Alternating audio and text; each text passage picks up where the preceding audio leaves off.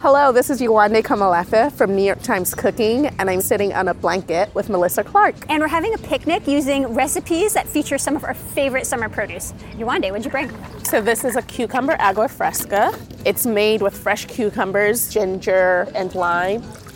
How did you get it so green? I kept the cucumber skins on and pureed the entire thing. Aha! It's really easy to put together, and it's something that you can do in advance. Oh, it is so refreshing.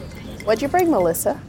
Well, strawberries are extra delicious this time of year, so I brought my little strawberry almond cakes. Oh, yum. I roast the strawberries before I mix them into the batter. It helps condense the berries' juices and stops them from leaking all over and getting the crumb too soft. You get little pockets of concentrated strawberry flavor. It tastes amazing. Oh, thanks. New York Times Cooking has so many easy recipes to fit your summer plans. Find them all at nytcooking.com. I have sticky strawberry juice all over my fingers. From the New York Times, I'm Michael Barbaro. It's Friday, November 1st. Here's what you need to know today. In testimony before impeachment investigators, the National Security Council's top expert on Russia became the latest official to describe a quid pro quo in which the president withheld U.S. military aid in order to pressure Ukraine's president to investigate Trump's rivals. The expert, Tim Morrison, described a conversation in which Trump's ambassador to the European Union, Gordon Sondland, explained that the military aid to Ukraine would not be released until Ukraine committed to investigating Democrats.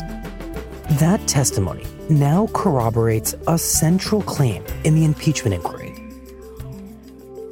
And this is the last speech that I will give from this floor as a member of Congress. I wasn't ready for my time here to come to an end so soon. It's a reality I'm still grappling with, and I will be for a long time to come. Representative Katie Hill, a freshman Democrat from California, resigned from Congress on Thursday in an emotional speech from the House floor. Hill had faced a House ethics investigation into allegations she had a sexual relationship with a member of her congressional staff, a violation of congressional rules. Hill has denied having a relationship with the congressional staff member, but has acknowledged a separate relationship with a member of her campaign team, a relationship that was the subject of graphic leaks to the news media that Hill said originated from her husband. To every young person who saw themselves and their dreams reflected in me, I'm sorry. To those who felt like I gave them hope in one of the darkest times in our nation's history, I'm sorry. To my family, my friends, my staff, my colleagues, my mentors, to everyone who has supported and believed in me, I'm sorry. That's it for today. I'm Michael Barbaro. See you on Monday.